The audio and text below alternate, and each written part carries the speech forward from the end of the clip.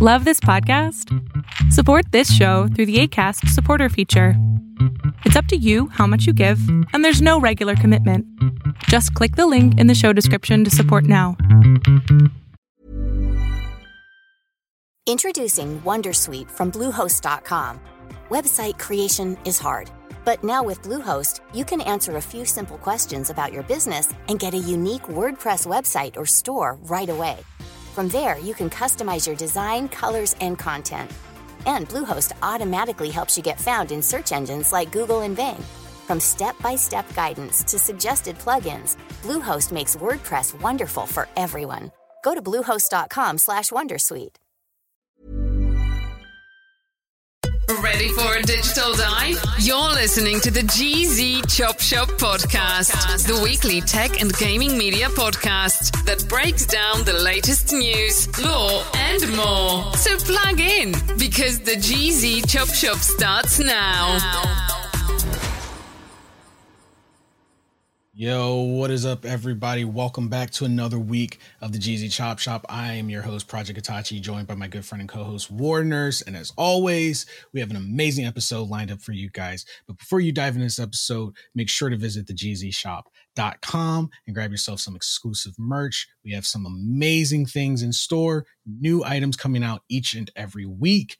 And we have a spring sale running right now. So make sure to go check that out. Promise you guys are going to love it. Up to 20% off. Go check it out right now and then come back to the episode. Now, without further ado, let's get to it. What are we talking about this week? So last week we got into something heavy about the Restrict Act. This week, I wanted first to do something a little bit lighter, but when I say just in terms of just tech and gaming, the news has just not been great. Just not great. Nintendo pulled a Microsoft, in my opinion, and that does not make me happy to say. So I don't know if you know what happened on Monday, the 27th of March. And this is pretty much, if you're a gamer and you've ever played a Nintendo, this hurts. So on March 27th, Nintendo quietly, they kind of put out a notice, but if you weren't looking for it, you did not see it. But on March 27th, Nintendo shut down their e-store for their 3DS and older console family. Now, on paper, you think, well, yeah, 3DS, Nintendo Wii U, the Wii, they're all old. Why would they keep the store open? I'm going to explain why this is actually detrimental, especially if you are a collector. The eShop, the current eShop for the Nintendo Switch, unless you pay for the subscription service month to month or year to year, your access to their classic library is non-existent. Unless you own those consoles and you have bought those games prior, and you are saying, oh man, I wish I bought that game back in the day, but I didn't. I'll get the Nintendo subscription. There's only about 150 games of their 150 classic games made available to you right now if you're on a Switch. Someone went, when they got the notice that the Nintendo was shutting down their eShop, someone went, he's a YouTuber, I do not remember his name, and he bought the entire library of 3DS and Nintendo console games, the entire library. The amount of time that probably took, because there's not really a select all. Yeah. there's no select all button. I think he said it took him about an entire year to do that. It ran him $22,000. Damn. $22,000. Now, I think when he divided that up among the game, it was almost 2,000 games. Maybe under like 1,500, something like that. It was almost 2,000 games he bought. Their current library only makes 150 of those games available for a subscription. So why does this suck? You probably ask. How are you going to play any of those classic Nintendo games now going forward? How will you access them? unless you bought them the day they came out years ago. But on your current gen or pre-gen hardware, how will you play any of those games? And mind you, this guy donated that entire collection to the Video Game History Library. I don't know if that's the proper acronym, but they basically collect video games for prosperity purposes, especially in this day and age when everything is going digital and it's losing its value. They basically collected so there's a record that they existed in the first place. But now with cartridges and discs slowly fading out, there's no, hey man, can I borrow that game so I can actually play it? There's none of that. So now we as gamers are cut off from like almost 1,000 games that were available until about a week ago. That paints a picture that we've talked about many times about the problem with gaming going digital. When they finally just say, we want to pull the plug, all that money, all that time invested is just gone. Yeah, I learned it the hard way when I had so many classic PlayStation 1 games on my PS3, and then none of that transferred over to the PS4. Mm-hmm. And then eventually they shut the PS3 store down. And then, my PlayStation 3 crapped out eventually. I mean, it got to be like 12 years old. And then you can't play them anymore. And now if I want to play any of those games, I could either spend the money on an original PlayStation 1 and the discs, which some of those games go for a lot of money now, or I could get on the PS5, some of those games are available and I can buy them again, because they're not counting it from your original purchase. And retro value has skyrocketed. Like a lot of retro games that ran for maybe a few bucks, they're going up in price because of how gaming is marketed now. Everything's digital. So with Nintendo cutting off their e-store, and even with Sony, it's the same thing. We're cut off from all of those games. They're just gone. And it paints a scary picture for 5, maybe even 10 years from now. Those games you spent $100, and game prices are going up. You're spending $70 a game. You download it digitally. And then 5-10 years from now, when the consoles have moved on and they shutter their stores, they say, oh, you'll still be able to re-download games you already bought. How long is that going to last before they fade that out? And then it's literally just, investment gone. All of it just gone. And then what made a lot of people upset that were tracking Nintendo's shuttering of the eShop was in the FAQ, people were asking, do you have any plans to move those libraries to the Switch, to anywhere? And Nintendo just blatantly said, yeah, we've got no plan to do anything with the older games. So they're just gone. Because they may or may not be released at another time, maybe in the future on the next Switch or the next platform. As a subscription some other method as a subscription service. Or some of those games will, maybe they'll be not through a subscription and you can just purchase them however. But yeah, it's on one hand, I understand it a little bit when it comes to the upkeep of the servers. I'm sure it costs money to keep X amount of things and information and data on a server to be available. However, we're talking about a very, very wealthy gaming company, for one, who I'm sure gets plenty of money from subscriptions and downloads and games. And we all know that the Switch has not done poorly at all since it released. It's actually done the best ultimately in sales all around. But yeah, I don't get it. I understand it from a business aspect, like from that perspective. But ultimately it's just gonna cost everyone more money if you want to play that game and you have to find the loopholes or buy older gaming systems and find the hard copy. And it sucks. We've truly left it. Like if you wanted to start being a collector now, it's kind of too late.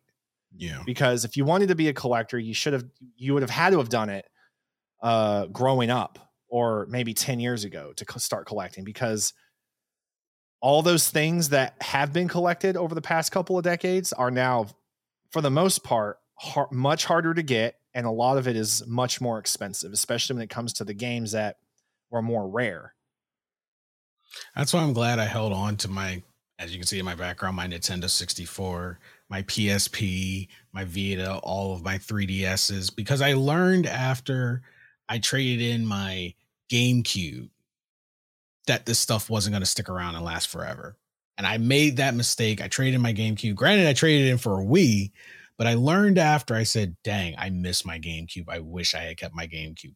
Wii is amazing, but it was just something about the GameCube that was special. And so many times I forget the first time I played Resident Evil 0 on the GameCube. Chef's kiss. Resident Evil 4. The game was creepy. So, yeah, it sucks because the stuff that we get now will not have the same value as the stuff from, the originators. Oh, they've truly they've put an end to collecting and collectors. It's no longer really viable. If you haven't already started and you don't already have a big collection, it's going to be incredibly difficult for you to do that. And going forward, there's really nothing to collect besides the console itself and the parts. But as far as the games go, you can't collect them anymore. Not really. And they don't make the parts as sturdy, because my N64, I've had this since I was a child, like 10 years old. I can still run that thing. I get my plug, I get my RF cable, and boom, I can play a game. Granted, it hurts my eyes because I don't know how we were able to visualize those graphics back in the day. Those polygons are so sharp, they cut my eyes. They are blocky. But you know what? It worked. We loved it. And the machine reworks. But these modern machines, they're not built to last. They got more sophisticated parts and they do so much more, but they're meant to have a shelf life intentionally, to just like a car, to get you to come back and buy another one and keep it going, keep the money infinite. If they could put live service consoles somehow, make that a thing, they would. And that's like what they're doing with gaming, which leads me into the next topic. Live service gaming. I hate live service gaming. In theory, on paper, sounds wonderful. Your games constantly get updated. The world constantly evolves. It's this great experience. The stories expand. You don't have to buy a new game, except it's actually cheaper and easier to just buy a new game. Because when you look back in hindsight, unless they pull a No Man's Sky, which No Man's Sky owed its players and they owned up to it and they gave us the game they said they were going to give. So it's a $60 game and you're getting a lot now. If you buy No Man's Sky now, you're getting more than most AAA $70 games are going to give you. But granted, they've had years to expand on it, blah, blah, blah. But that's what games should be like. In my opinion, you pay your fee, you buy the game, and then they expand on the world. They get the funding, they keep expanding on the world. But then you get games like Destiny, Genshin Impact, Fortnite, and then even failed ones that didn't get far. And then they just get shuttered, like Anthem and Babylon's Fall, all live service gaming that basically became predatory. Battle passes, skins, little perks, a couple dollars here, a couple dollars there. You think, oh, this isn't so bad. I spent $3 here, no biggie. The game was free. And then once the game runs its life cycle course and they say the servers are shutting down, the game is done, and you look at what you spent, because if you think you won't spend any, you are sadly mistaken. The only time you won't spend money in a live service game is you did not like the game. If you like the game, you're going to eventually spend money. And when you look back and think, oh man, I got to play this game for free and I actually only spent exactly what it costs to buy a game. Even if it's over a lifetime, you still spent, if not more. And for what? Because now it's all gone. I would love for someone who, from the inception of Fortnite, that still plays Fortnite to the day Fortnite ends or the day they walk away, I would love for someone to show over the lifetime how much money they spent on Fortnite. I would love to see that. Like someone who's just like, you know what? I actually look back to see how much money I spent on Fortnite. One game. Fortnite's one of those things. I know I've told you before. If I had the Dragon Balls, I would delete Facebook, all of them. I'd delete all of Meta. I would delete Walmart, and I would delete Fortnite, like, from existence. Because what was the average? Like a month, $80? I think for like Fortnite. Yeah, we looked it up before, and it was depending on the source, it was between like $85 and like $111 a month. A month was the average. That was the average somebody spends a month. Bro, that's that's a bill. That's a bill. Like that's a whole ass bill you're paying. That's a whole ass bill. Heck, I love gaming, but no game has like gotten me to like want to spend any amount of money extra on them outside an occasional expansion. I refuse to call them DLCs. In my head, expansions, that's a positive word for me, an expansion, even though we all know that the DLCs are not really expansions. They're not. Yeah. DLC back in the day was expansion. The only reason consoles didn't call them expansions is because the PCs they coined that. World of Warcraft, Diablo, they coined that term because I'll give it to World of Warcraft, despite the route they've gone down with the basically it's pay for like play to pay bullshit. Their expansions are still expansions. Like they're not DLCs. Like they are expansions. I'll give them that. Yeah. And I, don't get me wrong. There's games that I do invest in, but they hold tried and true. Like I don't play World of Warcraft, but I do play Final Fantasy 14 because they do expansions, and it's a solid, in my opinion, it's been a solid investment because I don't really have to invest that much into it. Introducing Wondersuite from Bluehost.com. Website creation is hard, but now with Bluehost, you can answer a few simple questions about your business and get a unique WordPress website or store right away. From there, you can customize your design, colors, and content. And Bluehost automatically helps you get found in search engines like Google and Bing. From step-by-step guidance to suggested plugins, Bluehost makes WordPress wonderful for everyone. Go to Bluehost.com/Wondersuite. I can totally see a company remaking The Legend of the Dragoon, and for some of you guys who've never played that game, it was it's a RPG, very very similar, really to like Final Fantasy and stuff. Back on the PlayStation 1, had a very niche following, and I think it's grown considerably over the decades. But there's a big push from the community to remake that game, and as it should. It's an amazing classic. It's one of my favorite classics. But it was 4 discs on the PlayStation 1. I can totally see a company coming out and being like, all right, here's the remake, but disc 2, 3, and 4 are also going to be DLCs. Like, I can see that being a fucking thing. Have you heard the jokes about ever since Budokai made its comeback trailer announcement? The internet blew up with excitement, but then the memes started, and I'm like, they're not wrong. And this proves that it's not just us overanalyzing, that everyone knows this is a problem. And it was one TikTok I remember I watched. The guy was like trying to play Budokai with his friend, and he was like, all right, let's get this character roster. And it was all the low tier characters like Chaozu and Paul and like people that you never really saw fight in the series. So he's like, all right, well, where's Goku? And it was like, get the Saiyan fighter pass now.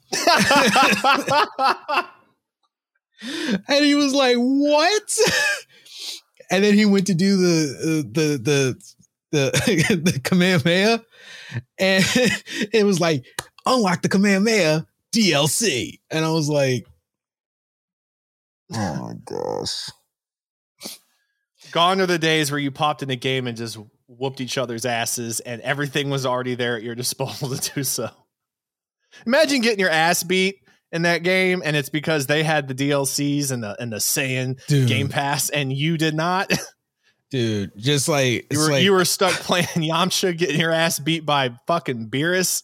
Yep, you're playing Chaozu, and they just come at you with Ultra Instinct Goku, who just does the Kamehameha in your face. You didn't get the destruction pass. They paid to win. Jesus. But and I was talking with Brian, and I guess he's like more adaptable to it than I am. I'm stubborn. I'm like, no, because this was never a thing before. You know how you got characters in the game? You unlocked them by earning them. You went through some bullshit. Did it give you all the characters in the game? In the original Budokais? Oh, no, in the original Budokai did. I'm talking about the new one coming out. We don't know. That's the thing. That's why everyone's like everyone was like excited. The company's probably heard and they were like, they're on to us. They're on to us. Because I'm sitting here thinking about, we'll know they're on to us if the game gets pushed back. Oh, if the game gets pushed back, they're probably going to change that. Because all right, they found us out. That's the whole thing that like made Budokai so. Budokai was the Dragon Ball game, as close as you could get to those intense fights. Open world, destructive environments, all the transformations, tons and tons of characters for no reason, but you loved it because it was you were in Dragon Ball. I grew up fighting with my brother over that game, man. It was amazing. The amount of controllers I saw that kid. I mean, granted, we were like 10, and he wasn't very happy about. I kind of nagged him on, like brothers, we talk shit, right? But man, we'd play the Budokai, and I think it was like Budokai 2, and a lot of shit talking, especially for me. Everyone would get angry, and then we would just go outside and play. I think after today, I think I'm gonna bust out my PS2 and play Budokai Tenkaichi 3. Because when they hit the Tenkaichi era, I was like, yeah, because I had Budokai 2. Also, who remembers, this is to anyone listening, who remembers the struggle of trying to get your hands on a Budokai game back in the day? For the longest time, I would try. When I finally got a GameCube, I was like, I can finally get my own copy of Budokai 2. My buddy Tristan would always bring over his Budokai 2, and I love that game. I played his game so much that on my memory card, I had every character unlocked, and I hated it when I had to give it back to him. I was like, I gotta get my own version. And it took me like a year to finally find a pre-owned copy. And then I had to pray that it worked because no one was getting up off of their Budokai games. No one. Yeah, there wasn't like online back then. You couldn't just go online and easily find a copy and just pay whatever money for it. And a lot of people were like, I'm not putting in all this work of unlocking every single character in this game and then trade it in. That was an achievement before achievements. You got all 150. Trade in your hard work, man. Yeah, like nobody was doing that. 1,000 hours unlocking all these characters, and you want me to trade my game in? What is it about Nintendo controllers that just feel so much more efficient with fighting games? Ooh, I feel like for some reason in my head, I feel like Burn would have a debate with that one. One thing though, Mortal Kombat, I don't feel would translate well to a Nintendo controller, but that's probably just because I've always played it on the PlayStation. But there's a lot of fighting games I grew up playing, and I just always felt better about them, like they were just easier. The GameCube, the Nintendo, and the GameCube especially. The GameCube was very unique because it's funny that you mentioned Mortal Kombat not translating well. And not the Switch layout, like not the talking no, GameCube. Well, the GameCube and N64. they were efficient controllers. N64 was weird to me, but GameCube, I played Mortal Kombat Deadly Alliance, if anyone remembers that game, and Mortal Kombat Deception, which was the sequel. And I played both of those on the GameCube, and I actually did pretty well. I don't know. I think something about the A button being supersized just seemed better. Like combos felt more doable. I'm sure Byrne will have some opinions on that. Oh, absolutely. He was. I'll see him in chat. Like, what do you mean? Like, let's talk controllers in fighting games. Byrne is definitely like PlayStation. Like he plays on every console. He's owned every console. I think if I know him as well as I think I do, I think he would prefer the PlayStation console and the Dreamcast for fighting games. The Dreamcast. Oh yeah. Dreamcast had a very good design for fighting games. And a lot of people, they remember this. He and I were actually talking about it a few weeks ago. The original Soul Calibur game, Soul Blade, was on Dreamcast. And they actually had like a nice little library of fighting games on there. And I just wish the Dreamcast could get a comeback. Dreamcast was ahead of its time. Can we get like Dreamcast back, like a modern Dreamcast, same concept but modern? It won't happen. I know. Oh my gosh, Dreamcast, because I never got to own one, and it was gone. It was done by the time I was actually able to pay. I thought didn't Sega own the Dreamcast? Mm-hmm. Sega Dreamcast. Yeah, that's out. That's definitely out. Yeah, and they're like out of the question. I think they're like in a permanent partnership with Nintendo. Yeah. So Nintendo's not. They were bought. Competitor. Like they're partnered and bought off, man. Yeah. Man, those are the good old days. I wonder what a modern day Sega system would be like if they were still in the game. It would have a screen that people think no one would use, because it was funny because people complained about it back then, but now like when you look at it, I remember when I was still in the Navy and one of the guys would come to work every day. He brought his Dreamcast. So during lunch, we were playing Worms on the Dreamcast. And that was like one of the few times I actually got to start playing the Dreamcast. And I'm looking at it and I'm like, if no one knew better, you would not be able to tell that this is from the 90s today. Update the screen on the controller to color and touch. It would work today. That system would work today. Like you wouldn't even need to change the external design, swap out some of the internal parts, maybe replace, the drive with an SSD. It could have been one of the first all digital consoles, honestly, because a Dreamcast today, if they did it, the base console could have been completely digital with the option. You could still do disc, I guess, like if they wanted to keep the disc on for collector value. As we complain about digital. Dreamcast was doing it pretty well. The Dreamcast was doing it because that memory card was a portable game in itself that was in the controller. So you could have the console be disc/digital to fit modern day standard. The controller itself with the screen that was the size of a old school cell phone could double as memory and portable gaming.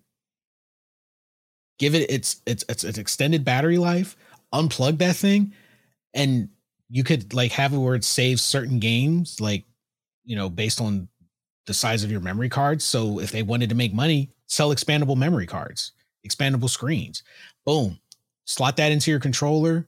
And you could basically have like a Steam Deck, but it's all one console. Play with your friends. Oh, you got to go on a road trip. Oh, you're on your way to, you're on your school bus. Take your controller. Your game console is now with you. And it's already, it would have been a Vita before a Vita, a Switch before a Switch. Dreamcast. Damn, looking back, I wonder if Switch got the idea from Dreamcast. I think they paved the way for a lot of innovation, and I think that's why they were ultimately bought out. Yeah, because the Dreamcast could have beat the Switch to what it is now, because that's what the Switch just basically did. That's literally what the Switch did, and the Dreamcast could have been. Like describing the Switch, talking about what the Dreamcast could have been. You're like, oh my god, oh my gosh! But look how long it took Nintendo to do it, and Dreamcast was already halfway there years ago. And the Switch did it, what, 2015? Dreamcast was out in the 90s. Had Dreamcast been able to stick around, a modern day Dreamcast would have probably been mind boggling. Is the Switch already that old? Switch is pretty old. Yeah, I think the Switch is either 2017 or 2016. Wow. Because I think I got mine. I got out of the Navy in 2017. I think I got mine like 2018, early 2018. It had already been out for like a year or two. Oh yeah, March 2017, man. March 2017. We're 6 years in. Yep. Year 7's usually when a company starts showcasing their new one. Yeah, and there's been rumors that Nintendo's got something in the works. Everyone's calling it a Nintendo Pro, but I blame Sony for that term. If they were smart, they would just make it the Switch 2 and allow everything to be transferable like over. No issues. It would just be an updated Switch 2. So I just want to ask as a final thought, what do you think a Switch 2 would look like? Probably the same fucking thing, and they would just change a couple of colors. Like, honestly. Would they name one Nintendo console that looks like its predecessor? But name one Nintendo console that's been as innovative as the Switch has been. Like, there's little debate there with how good the Switch really is, and how well it transfers from console version to just being in the palm of your hands. Like, it's truly a really great design. So I know a lot of people go above that would be. I'm sure it's possible. Don't look at me. I don't invent this shit, but it's just, I can't think of like what they would do to like make it that much more incredible besides software. Well, yeah. And hardware. I mean, like, I wouldn't sleep on the Wii, the GameCube, the GameCube. We're just making up systems now. Yeah, hey, if anyone uses that, I said it here first, I expect royalties. The GameCube was pretty innovative. People gave it shit back in the day because back then we didn't know any better. But to this day, people are like, damn, I love that system. It was actually really amazing. The Wii was a good transference because they had backwards compatibility. It was such a sleek design. Everyone wanted it. You couldn't get it for almost like a year after it came out. It wasn't as bad as the PS5 because things weren't as bad back then. But the Wii paved the way. Motion in-game. Xbox with their Kinect couldn't nail that. But the Wii was actually pretty good. Nobody liked the Wii U, not because it was crappy hardware, but just they didn't have a great library of games, and they didn't import a lot of the Japanese games to us. But they had the handheld concept. Start your game on the TV, transfer it to your your mobile handheld, and you can keep playing. Parents want to use the TV, kids can keep playing the game, everyone's happy. That was innovative, thought outside the box. So they keep evolving, and I'm like, yo, what's the next thing the Switch going to be? A projector? Like, wristwatch? Like, I would be kind of curious to see where Nintendo goes in their design. The Switch wrist. Switch wrist. Also coining that, royalties. But yeah. But anyway, that's all the time we've got for this episode. Kind of going down the rabbit hole that if you guys didn't get any games from the Nintendo shop, unfortunately the only way to get them is ROMs. We'll be very careful about that. If ROMs are still a thing, Nintendo's big on piracy, so it's weird that they would cut off access to their games but then get mad if you pirate them. I don't know. Commences to pirate old games. Hang on. Yeah, it sounds weird. But anyway, we'd love to hear your thoughts as always. Visit our website, osntachmedia.com. Leave us your thoughts on the show page for the Jeezy Shop. And once again, do not forget to visit thejeezyshop.com and check out all of our merchandise from apparel, drinkware, tons of new stuff added each and every week. And we've got a spring sale going right now, so make sure to go and check that out. Anyway, you guys have been amazing. Thank you for spending your time with us. Take care of yourself and each other. We'll catch all you wonderful people on the next podcast. Later.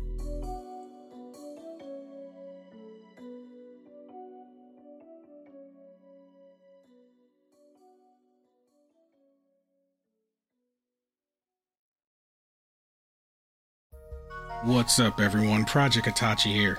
Did you enjoy the show? If so, think about supporting us on Patreon or Acast for exclusive perks, content, and more. Also, visit our store at thejeezyshop.com. You can find all of our links on our website, osn-media.com. Until next time.